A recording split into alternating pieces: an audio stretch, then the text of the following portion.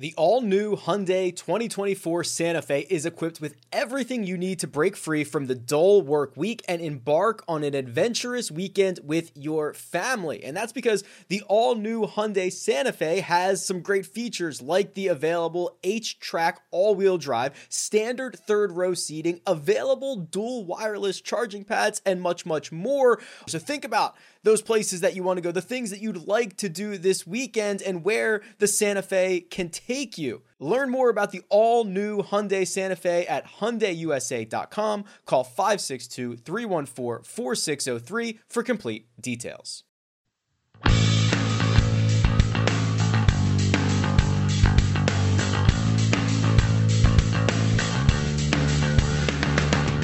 Welcome to the First Cup Podcast. I'm Rick Gaiman, and this is your CJ Cup recap episode. Joining me to break it all down, Greg Ducharme is here. What is up, Greg? All good stuff. What a weekend. It's been a lot of fun. So happy to have you guys back on here with me. It's going to be hot fire because Kyle Porter is here with, I'm sure, some spicy takes. What up, KP? Yeah, I'm here. I'm in a new state this week. Ooh. Where is Kyle? Where are you? Well, I'm in Oklahoma. I'm at my parents' house. To the chagrin of many, I'm not in my parents' basement. But this will be my fifth bed to have slept in the last 10 days. We're inching closer to the house completion, but here we are from Oklahoma. I got some takes. Life on the road. We're rooting for you. Yeah, you are a regular traveling pro. Thanks for joining us. Gentlemen, CJ Cup won by none other than Jason Kokrak in his 233rd career start on the PGA Tour. Greg, we'll start with you because you mentioned this off the top before we went hot. I mean, this round of golf that he played on Sunday, an 8 under 64, not a single bogey on the card, steps up on 18 with a one-shot lead, absolutely pipes one down the middle. Like, seems like he's been here before, even though he hasn't. Yeah, he was calm. You get the sense when I watch a player hit a tee shot like that in that moment, like you know that driver's his favorite club and likely has been for a while. I think that's the thing with Dustin Johnson. Like he's always said, like when DJ's in nervous moments, he said this about Ryder Cups before. I'm happy that first tee shot was a driver because I don't know if I could have gotten anything else on it. And it's also his favorite club. And then for Kokrak, you just get the sense that he loves hitting driver, and that's why he's able to step up and hit that tee shot because he was so good. But so was everything else this day. This round was ridiculous. He was third in strokes gained tee to green, right? I mean, go down the list here. He hit 17 of 18 greens in regulation. He's second in proximity on the day. And then he leads in strokes gained putting. So he made it easy on himself, but also sealed the deal. He made it hard on Xander. Xander gave him a really good push in the middle of that round, and he just kept on running. So it was really cool to see a really impressive Sunday out of him. I think the big thing that I don't know if they talked about this. I don't always watch with the sound on, KP, but this was a Kokrak Xander group that, first of all, they went toe-to-toe with one another all Sunday long. But Jason Day was in this group, and he withdrew on, I think after hitting his first shot on the second hole. So now you've got a group that is going toe-to-toe at Shadow Creek, where pace of play is already really slow. You're now a twosome playing in a bunch of threesomes. I don't know. I feel like this could have been a lot more difficult mentally than your average Sunday trying to capture your first PGA Tour victory in your 233rd career start. Especially with playing with Xander. I mean, Xander's got this sort of we'll talk about him in a minute, but this reputation of just closing so hard on Sundays, and you kind of see him coming. I was really impressed with, Kokrak obviously made a bunch of putts on holes 1 through, 11, basically. Mm-hmm. He played the first 11 in 7 under, I think he was. Yep. And then he birdies 18. But I kind of felt like the way he closed it out was he had some really smart shots, and you don't always see that from guys that are trying to close out their first. He's such a weird case study though, right? Because I think if you would have asked me last week, like, hey, how many wins does Jason Kokrak have on the PGA Tour? I would have been like, I don't know, like one, maybe two or something like that. And he's got none. And yet, if you look at his FedEx Cup finishes, so he's 14th last year, 52nd, 77, 33, 100, 73, 62. So he's like this weird middle ground of being like really good on the PGA Tour, but never having won. I'm not like, I don't know if there's anybody else really like that on the tour that's not super young. I mean, do you guys have another comp for that? Well, I don't know if I have another comp, but I think that it makes sense when you look at his statistical breakdown, right? He's one of these players that year after year, and this goes to everything that you and Kyle, you and Rick say, and it goes to what Mark says as well about the importance of putting. It really matches both. He consistently is in the mix, and he's around. He's a high finisher in the FedEx Cup without winning because of his ability off the tee, right? He's 9th in 2020, 11th in 2019, keep going back 30th in 2018, 12th in 2017. He's consistently 11th in 16. He's consistently a top driver of the golf ball. His iron play is pretty good too, pretty spot on. But yet you look at 2016 putting, 154th. 175th in 18, 110th in 18, 103rd in 19. He's never been inside the top 100. Last year, 151st. This year, well, 24th. But that has a lot to do. I mean, you end up with a win like this, and you lead the field in strokes gained putting, and that's what it takes sometimes to cross you over that ledge, especially in a field like this. So in some cases, it's surprising. It's not surprising at all that he's had the finishes in the FedEx Cup that we've seen. It's surprising that he hasn't had a putting performance like this yet. This is the first one. Because, I mean, you look at that stroke, it's really good. You would expect that to pop up, but it just shows how hard it is to do. Real quick, I think that's a great point, because I think that sometimes when we talk about, I think we sometimes do this thing when we talk about like DJ and Rory and some of these guys that are unbelievable ball strikers that Kokrak is kind of close to, as if DJ and Rory are like not very good putters, when they actually are pretty good putters. And Kokrak is actually a really bad putter. Like, he's like not good at all. And yet we sort of, I don't know, kind of lump all the bad putting, quote unquote, together. And I think we kind of talk about it incorrectly. So I'm glad you brought that up. I think that's a really meaningful point. He's kind of like the, I don't know, American Ben On or something. He doesn't get into that group.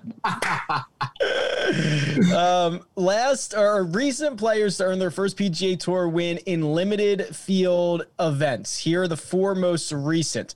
Justin Thomas did it at the 2015 CIMB, that's this tournament now, right? CIMB, or does that still exist? I'll check. I'll give you a little fact check here. That's different. That was in, I think that was in Malaysia. Yeah, you're right. Yes, that's right.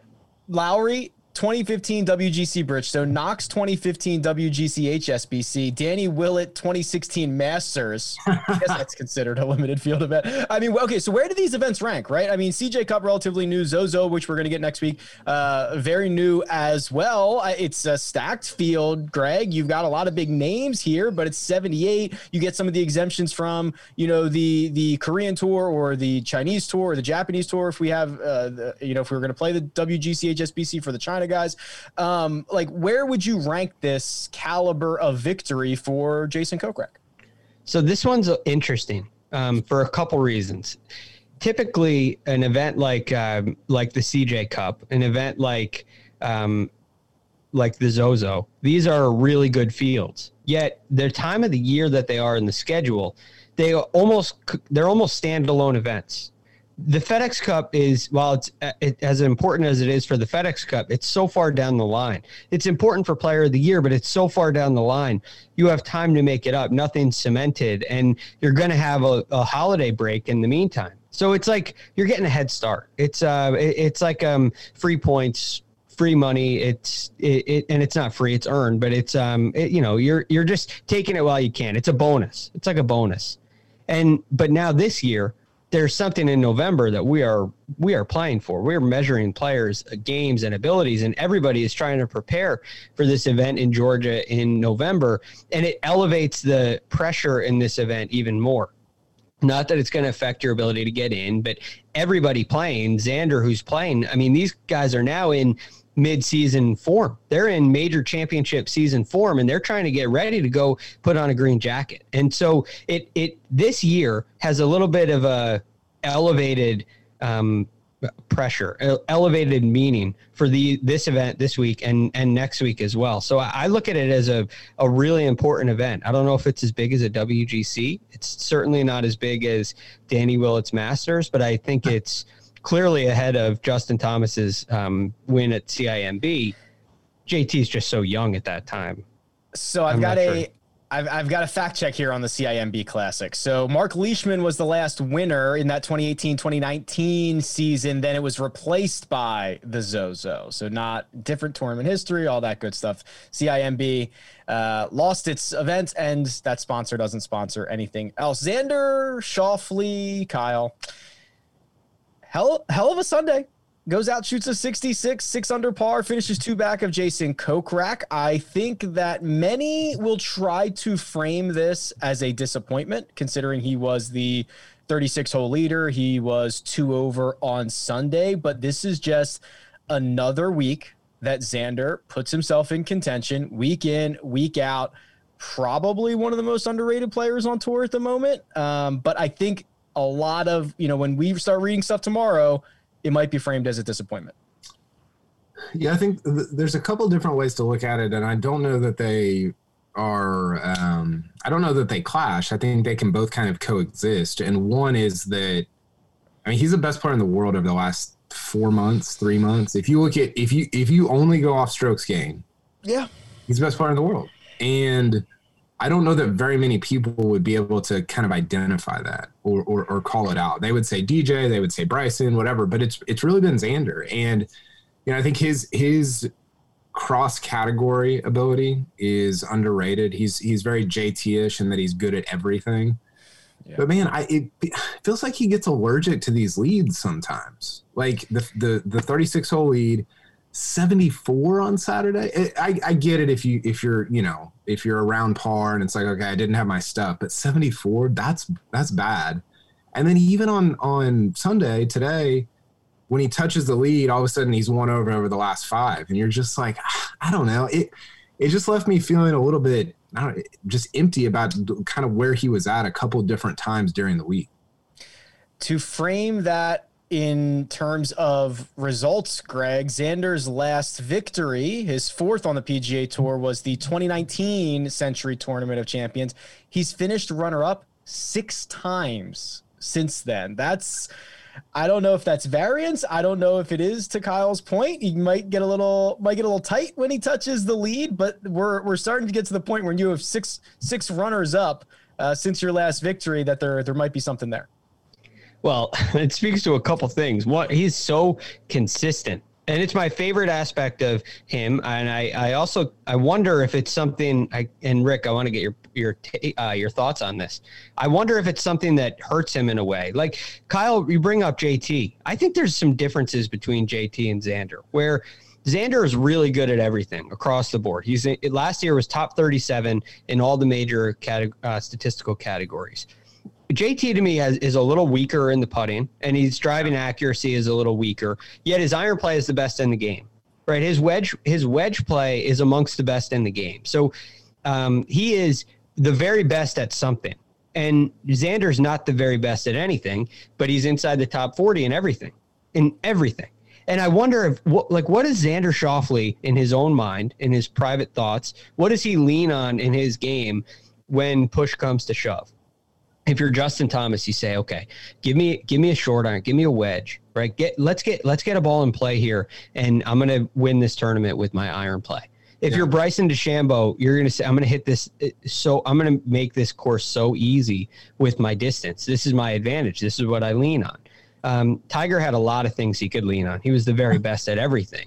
That's very rare Nobody really has that ability, but most players who win at very high levels have something that they're the very, very, very best at.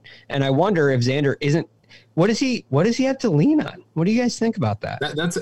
That's really interesting. And to defend my point, they're both positive strokes gained in every category over the last 6 months. But what you're saying is true. How about this? Do you think Xander or JT is a better driver of the ball? I give Xander an edge. I think that while Xander may miss fairways, hitting the ball in the fairway or in the rough is irrelevant these days. But accuracy is still important. And I look at Justin Thomas as a guy who hits it into the trees sometimes. Like the tournament he won in Memphis, he hit it across the little cart path bridge on 15, right? Like he can, and then he hit it way right on 18, which I know is a smart shot, but he can do that sometimes where it's a little more. Xander, I don't perceive that anyway. And I don't know if there's any numbers to back that up, but I feel like he's a little more accurate. No, so over the last 12 months, Xander is 0.74 strokes gained off the tee, and JT is 0.5. So it's not an insignificant. I mean, it's a good sized, and that's a great call out because I think I think if you ask most casual fans who's a better driver, they'd probably say JT. I probably would have said JT just off the top of my head. So I think that's interesting. I want to hear what Rick has to say about like what's Xander's kind of go to down the stretch. Yeah, I mean, I think I like the way he putts it under pressure, right? I think he has that really nice, like left hand low stroke. But I think the problem, and this is a larger problem on the PGA Tour, is if you're relying on the putter, there's so many other things that have to go right to give you an opportunity to use that strength. It's like when Tiger can't hit a fairway, he doesn't get to take advantage of his irons. It's like when you have a really great quarterback in the NFL, but your wide receivers can't get separation. Like you never get to use that strength that you have. And I think that unfortunately sometimes he doesn't give himself enough opportunities to roll those putts in. But I do agree. I think like the visual stuff, and I don't have the numbers back this up, when Xander's a little off with the driver, he keeps it in play. When JT's really off with the driver, it's 3 fairways over, and he's trying to figure something out from there. Right. The second round of the U.S. Open for JT, like at Wingfoot, it was a circus, and he got it to the house somehow. But it is a good point because it feels out of control in JT's off. Yeah. Right. But he knows how to score. It's just, it's something that could put you in a little trouble down the stretch. Yeah. Xander is 14-1 for that little tournament in November in Augusta, Georgia, if you think his game translates there. Well, I had something last week on CBSSports.com about like 5 guys that you should bet right now because you're going to have shorter odds come the Masters, and he was one of them. I thought this 2-week stretch he was going to play really well. I think last week he was like 18-1 to win the Masters. Yeah, that's probably right. I also had Matthew Wolff on there, so ignore that one. But I think he's a guy that if you were kind of getting in on him, you probably even now, I think he could end up at 12 for Augusta. I think that's probably the shortest that he'll get to. But I don't know. I think that's interesting. I think he finished T2 last year. He's phenomenal. He's phenomenal. Yeah. I can't wait to see it. Speaking of phenomenal, Tyrrell Hatton shakes off the jet lag, Greg, which I was shocked. I mean, and he even told us, I think it was Friday or Saturday. He's like, I'm exhausted. Like this is, I don't know what's in the tank. He follows up his 73 on Saturday with a 65 on Sunday, a round of 7 under. He finishes 3 shots back of Jason Kokrak, and I don't know what to say. I mean, the great run of success for Tyrrell Hatton, it just keeps chugging along. He's a really, really good ball striker, right? I mean, I was talking to Doug Bell on Thursday, and he was like, we don't consider him to be an elite ball striker. And it's something we talk about here. We talk about Hatton a lot on this show.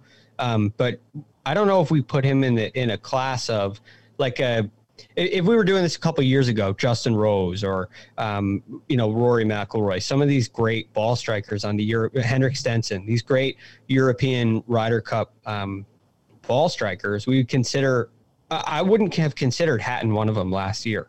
I wouldn't have considered him one of the great ball strikers. Yet here he is this week, second tee to green, first he's first approaching the green. That's what I thought. And he putts the lights out of it. He was 14th in putting so far for the week. So, I mean, he made 324 feet of putts for the week. It was really, really impressive. And his game's really well-rounded as well. But I'm surprised at how much I kind of write off his ball striking ability. I don't think that I give him the credit, tee to green, that he really deserves. What do you think about when you think about him? Short game? I think of him kind of almost in like a Xander essence. Like gets it in putting, I guess. I think he makes a lot of putts. I think a short game. I don't know. I feel like he's hot. I feel like it's going to fade away. I don't feel like it's something that's sustainable. Like, Hatton had a great week. He's a tour. Yeah, he's good, but he's much more consistent tee to green than I give him credit for. So that's what's interesting. So Kyle, I want to get your thoughts on this because he is the streakiest, most consistent player around, right? Like when you look at his results and you see he's won 3 times in 13 starts, he's contended a bunch. He finished 3rd here, but like when you watch him play, it's all over the. I mean, he made 5 birdies on Sunday on his back 9. He had 9 birdies in total. I feel like just watching him, he makes a ton of birdies. He makes a ton of bogeys. It makes him look much more volatile than he actually is, if that makes sense. Like he's consistently erratic and the scorecard's always like a psychopath, but it gets the job done week in and week out. It's weird. It is weird. I love Hatton. I think he's awesome. I'm always interested when he's playing. I'm always interested when he's near the lead. He's just crazy enough to like that you're in on like whatever he's doing, you know? And you talk about like the most underrated guys in the world. He's got to be up there over the last year or so. I'm really interested though, because I'm with Greg a little bit of like, okay, is this him kind of coming into his own and this is the level that he's going to exist at over the next 5 or 6 years? Or is this kind of a one-off, like, like he's popping up and this is the highest he'll ever be ranked in the OWGR inside whatever he's at, 10th right now, or maybe 9th by the time this comes out on Monday. I don't know. I don't know how that's going to go. Do we know anything like what was his amateur career? Like I don't have a ton on like his pedigree type stuff, but yeah, I think you're right. Like he's consistently not inconsistent, but he's consistently crazy. He's consistently all over the place, and yet the results are what you want them to be. Top 25s and wins. 9 of 11 last year. 9 of 11 events he played in on the PGA Tour were top 25s. Now, I mean that is and with a win. That's a lot. And so far this year, well, it's been I guess decided he missed the cut at the U.S. Open, but he did what he did this week and last week. So okay, real quick. So to Rick's point, this number backs it up. He was 4th on the tour last year in birdie percentage. So to be 4th in birdie percentage, and we don't, he was good, but he wasn't like, I mean, the other 4 guys in the top 5 are Webb, JT, DJ, and Bryson. Yeah, so those are guys that are winning 2 or 3 times a year, and he's not winning 2 or 3 times a year. I mean, at least on the PGA Tour, he is globally. So I think that speaks to your point, Rick. I am interested to see if this is like, have we reached ceiling Hatton at 9 or 10 in the world? But I don't think this is a blip. I mean, the last 4 years, his official world golf ranking, 2016, he finished 24th. 2017, he's finished 16th. 2018, he finished 23rd. And 2019, he was 32nd. 2020 will be presumably much better than that. So you're talking about 5 straight years where he's been like a top 30 player in the world. So I don't know if you guys have heard this stat, but I think it's something like the general turnover in the top 10 in official world golf rankings is like 20%. So in a typical year, 2 guys in, 2 guys out is the typical kind of a thing. And to me, like if you're 8, 9, 10 in the world consistently, that's a really good peak. And if he could stay there for a couple of years, his viewpoint would change. I don't think Hatton has to raise his world golf ranking number to gain respect. He just has to keep it around where it is and play a little bit more in the U.S. And I think he'll gain the respect that he needs. But can he can he keep it, I guess, is the question. Because if you fall to 25th in the world, you're a great player, but you're not recognized nearly in the same light.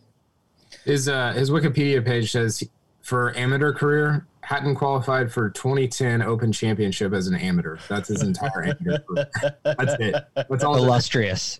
So we might have to dig a little deeper than Wikipedia on that one. I love it. 33-1 to win the Masters in November, which is kind of an interesting little number. Do you like that, Rick? Do you like the Masters number? So like in a vacuum, yes, but I just know that probably a couple weeks ago it was probably like 50.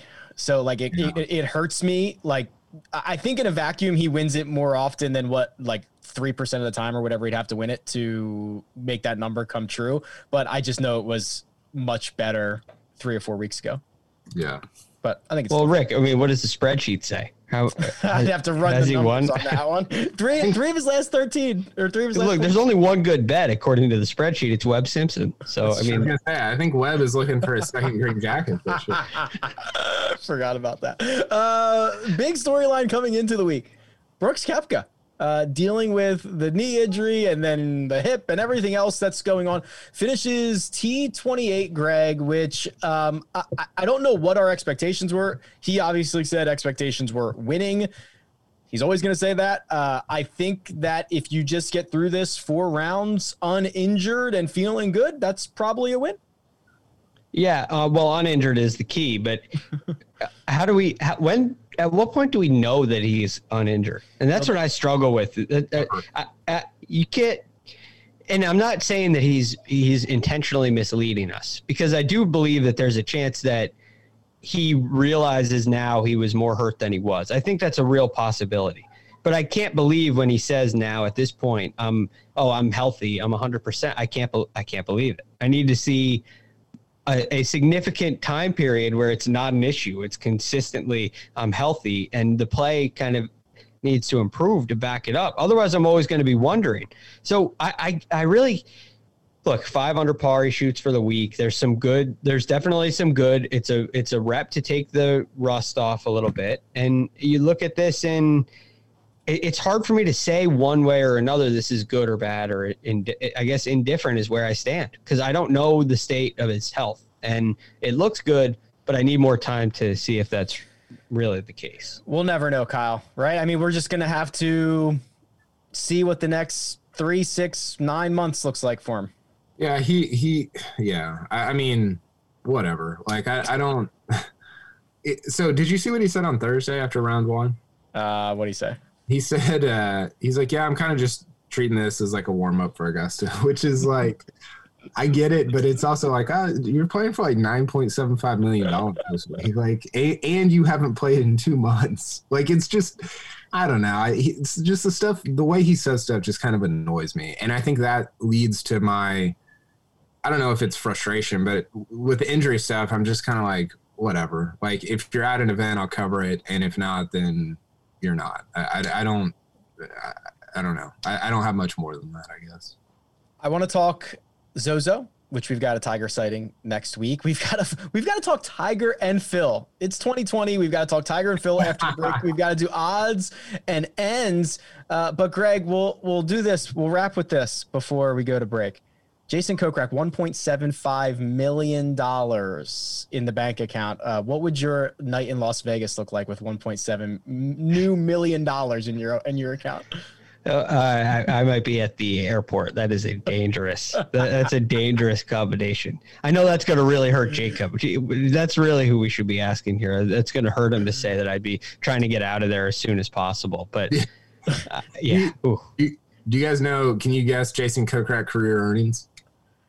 Not including today. 9 million. I was going to say 10. 13.1. Wow. Okay. He's played in like 15 majors and won 13 million, and he's never won a PGA Tour event. That's crazy. Producer Jacob would have donated half of that back to a casino before he left town. Probably MGM. William Hill. William Hill. Sorry, William Hill. Come on, guys. Come on. William Hill. Exactly. Would have. Isn't that what I said? Yeah, for that. There would be a bunch of blog posts about how there's a $300,000 Masters ticket on Hideki or something. Rory Sabatini. Rory Sabatini. Yeah. All right, that's my cue. We're going to take a quick break and hear a word from our partners.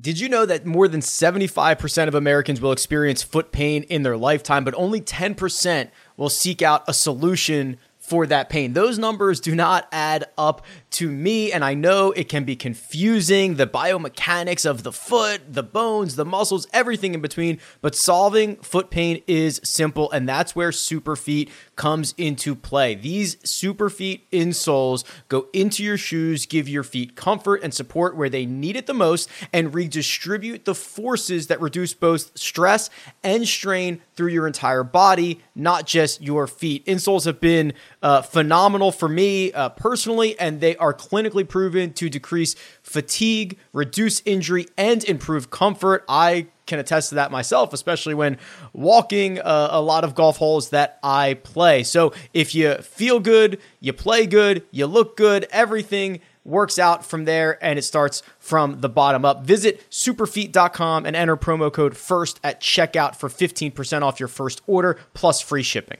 It's a really fine line creating workout clothes that are great in the gym and workout clothes that are also great to look at outside the gym. And Vuori has threaded that needle. They are designed to work out in, but they don't look like it. They don't feel like it. And it's incredibly comfortable stuff, whether you are running, training, swimming, doing yoga, running errands, lounging around the house. It really doesn't matter. These are versatile clothes. You'll find me often in the men's Sunday performance jogger because I like the jogger situation that goes on down at the bottom, but they're very comfortable. They've got a little bit of a shorter inseam, so they're not as bulky as other pants or other joggers that I have seen out there, and I've really enjoyed how they work both in and out of the gym. So now here's what you can do for our listeners. First-time purchasers are getting 20% off. All you have to do is go to vuori.com/first. That's VUORI.com/first. Again, not only will you receive 20% off your first order, but enjoy free shipping on any U.S. orders over $75. And here's my favorite part, free returns. Yeah, go check it out. vuori.com/first and discover the versatility of Vuori clothing. And we're back. Zozo Championship. Now just a few days away. Tiger Woods, of course, is going to be the storyline. Gentlemen, KP, we went through this last week. Tiger Woods did, in fact, need a sponsor's exemption to get in this week because these are the two hardest events to get into in the entire world. But we'll play the expectations game with Tiger. Last time we saw him, he was, missing the cut at the U.S. Open. Hasn't finished inside the top 50 in a while. I mean, what are we expecting? He's won here 5 times at Sherwood. What do we think? Yeah, it's I don't know. I think my expectations have shifted a little bit for him since the 19 Masters win. You know, even going into that, when you looked at his 5 events leading into the 19 Masters, you're like, he's striking the ball really well. And he's not right now. Like, he hasn't at all in 2020. He's just the tee to green stuff is not sharp. And so I don't know how I get he's Tiger, like he's all this stuff, but I just don't know how you can go in thinking like, oh, he can be like really competitive with Xander Schauffele right now. I don't know how that is like a reality. Now maybe he's worked some things out since the US Open. I think this event will be telling for the Masters. You know, I think, I said this before, his game doesn't have to be, I mean, it wasn't lights out at the 2019 Masters, which he won. It was good. It was solid. It was good, but it wasn't like he played the best event of his life. It doesn't have to be amazing, but it's got to be sharper than it has been. And I think that's kind of the thing I'm looking for is the tee to green. Like how sharp are you? And is it better than what we've seen so far in 2020? How about this? Just saw our buddy Eric Patterson at EPAT Golf tweet this. Tiger is going to defend in 2 consecutive starts. So he's going to defend Zozo, and he's going to defend at Augusta, which is phenomenal stuff. But Greg, it certainly feels like we are very far removed from like that version of Tiger, even though it was just a year ago. But the entire calendar year of 2020 has not been kind to one Mr. Woods. I spoke to some people who were at the 2019 Masters, and they were talking about. Was it me? No. I think you were playing, but it was no, it was Michael Breed was there covering it, and he was on the range doing some coverage on the range, and he said he looked at Tiger, and it was like completely different. Just watching him before the tournament, walking around, there was a completely different stride. He looked like he knew that he was going to win, and when he got to the range and started hitting balls, he wasn't working on anything. He was just hitting balls. There was no practice sessions. There was no rehearsals with the club of getting the club into a different position. It was like he knew he was just practicing the shots he was going to have to play, and he was in a trance all week. And we haven't seen that since. And so, Kyle, to your point earlier, if he was striking the ball really well heading in, he was in command of his golf ball, and he got into the heat of the moment, and he knew kind of how to pace himself and get the job done. And I don't see anything of the sorts since the President's Cup last year. I haven't seen anything anywhere close to that feeling, which it was Zozo and then President's Cup. He was in control of his ball. And so now looking ahead to this week and looking ahead to Masters, at least for this week, if your prediction is that he's going to play great, it's based on either course history or it's just you're a fan and you're guessing, because there's been no evidence to say that he's going to play really well this week. Sherwood's a tough course, and it's not very forgiving. So I have some real concerns with him this week, and I'm happy to be proven wrong, as Tiger's proven many of us wrong many, many times. I'm happy to be proven wrong, but man, I'm not expecting a great showing from him. Great call on President's Cup. He was awesome in that event. Awesome. Yeah, and that's best player, right? Well, and that's why coming into 2020, you're like, oh, okay, like that's a real thing, and then it hadn't panned out. So think about this. So he wins Zozo. He finishes. Then it was President's Cup, and he played great. He finished fourth at the Hero World Challenge, which is only 18 players. Then he got to Torrey. And remember on Sunday on number 2 where his ball went halfway down it went all the way down and bounced up. Yeah. Like, could you imagine if that goes down, he gets the momentum? Like he finished 9th there, but he could have gone on a run of win President's Cup 4th and like another top 3. And I remember how excited I was. That feels like a million years ago.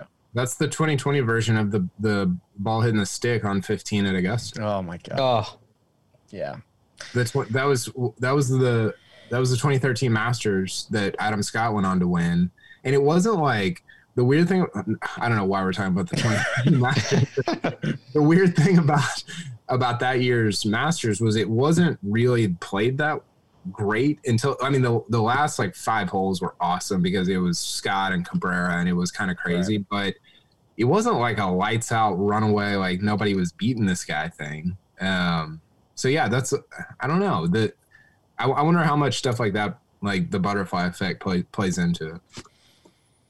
That'll keep me up tonight. Thank you very much. Phil Mickelson has won again. It's not on the PGA Tour. It is on the Champions Tour. He's now 2 for 2. He's undefeated as he closed out the Dominion Charity Classic. And Greg, before we got started, you were like, how's this going to impact his world ranking? And then we broke the news that they don't get any points for this, and you are appalled. You were appalled that Phil. Yeah, I'm surprised. Look, I mean, these are some of the best. I know that they're like the World Golf Rankings covers so many different events, right? It covers professional golf across the whole world, like tours of various levels. You would be surprised if you looked at the site of what kind of tour events you could play in and get world golf ranking points. You would be surprised.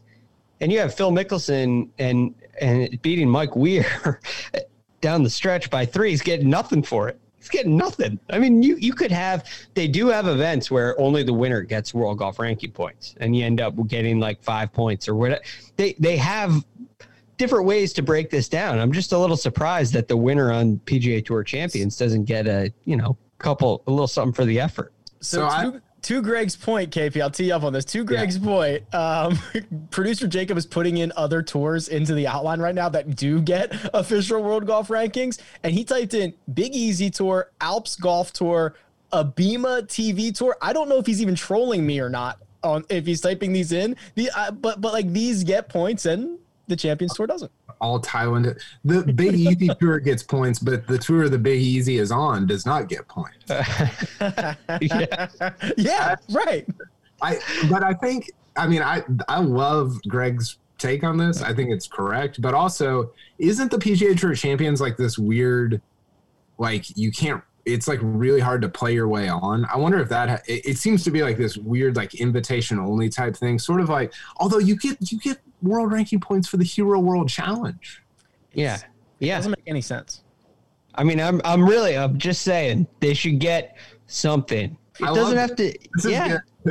we made fun of Greg before we went hot, and now I'm like kind of convinced he's right. Now you're thinking about it. Now you're on my side. Real quick, I mean, KP, put a bow on Phil Mickelson for us. Is he just gonna start playing more Champions Tour events? I mean, I know he loves a cool like $500,000 every time he tees it up. If this is gonna be the level of success that he has, and obviously nowhere near that level of success that he's had on the PGA Tour recently, like where does he fit right now? It is weird because, like, do you think Tiger will do this? No, I don't either. I think Phil's just like addicted to golf. Yeah. Like I think Phil's in much better shape to play more golf. He's also, I think he probably at this point of his career enjoys it more. Not to say that Tiger doesn't. I think Tiger's playing legacy golf. He's chasing 18. That's what he's doing. Like if Tiger had 19 major championships, you might see him once a year at Augusta. Yeah. See, I think players prepare for events differently. And Tiger is always prepared for events by practicing, right? Tiger will disappear to prepare for an event and maybe play one or two to get ready. But he's always, it seems like at least he feels like he can prepare without going to a tournament, where Phil plays in tournaments to prepare. And I think Phil's playing this week. I think he played in the Ozarks because he wasn't in the PGA Tour event, and he has a certain number of reps, tournament reps, he wants to get before he plays in a major. So I think you may see him play PGA Tour champion events when there's a WGC match play. If he's not in that, right? If he's outside the top 64 in the world and he's not in that, he may play on PGA Tour champions or something like that, where he has something he's getting ready for, but he's not able to play the PGA Tour at that time. And some people prepare for majors by hitting drivers in their living room. So yeah, by the thousands, whatever works for you.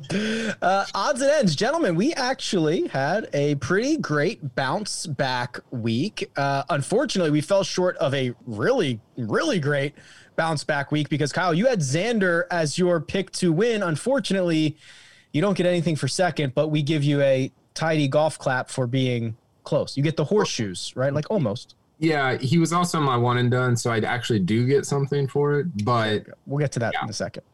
That's in the next segment.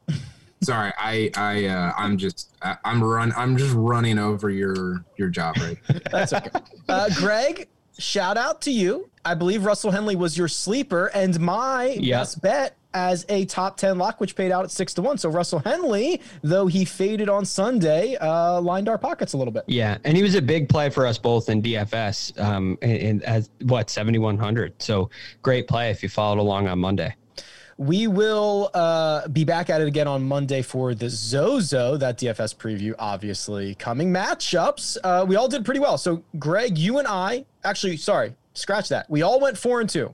Rick, Greg, Kyle. Mark did not. Mark was 2-4, I believe, which is probably his first losing week in quite some time. But we had a tiebreaker, which is what we do via the odds. And you and I, Greg, are going to get half of the matchup belt each because we beat Kyle by $11. Yes, cha-ching. Cha-ching. It's like I'm not enjoying this win at all. But yeah, I know.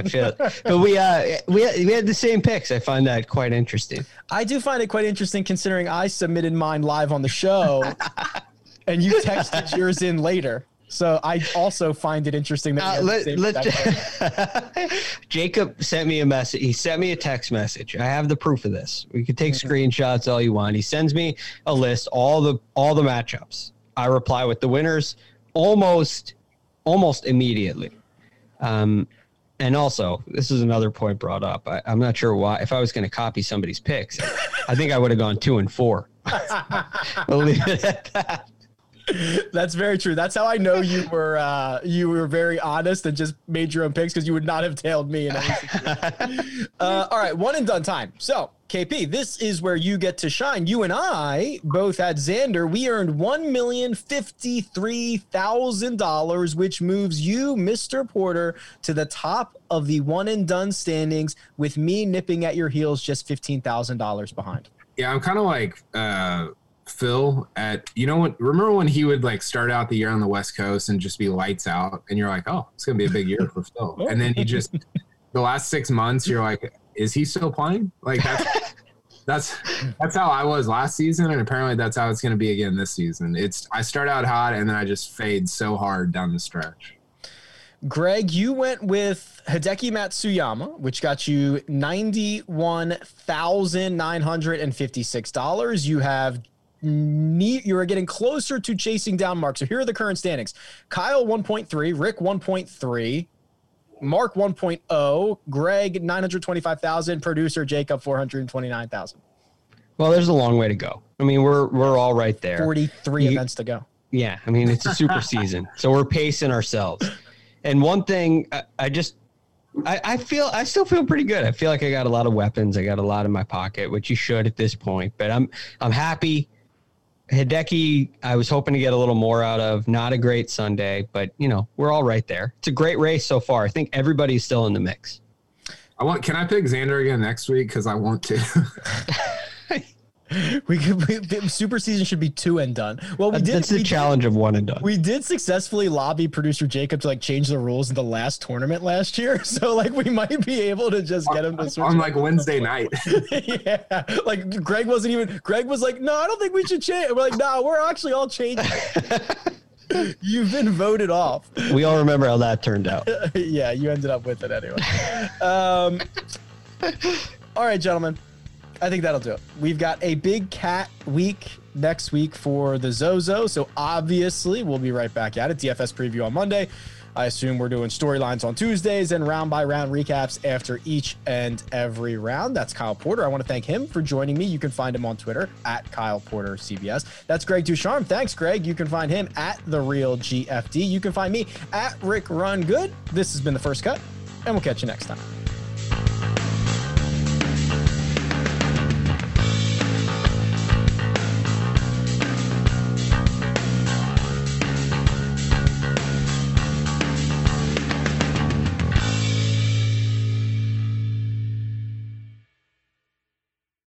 This is Tony Kornheiser's show. I'm Tony. You expected someone else? So what exactly is the show about? I don't know. It's a sports show nominally. Football's over, but we're finally at a point where things matter in college basketball, and baseball season is on deck. Greatest 3 words in the English language, pitchers and catchers. We have some of the best voices come on and explain what matters or what makes an upset, like Ryan does. 9/8. No, that's not an upset. No, yeah, it is, Bob. And if you're lucky, I might just tell you about my search for discounted sleep pants or my worries about what my dog just ate. Listen on the Odyssey app or wherever you get your podcasts.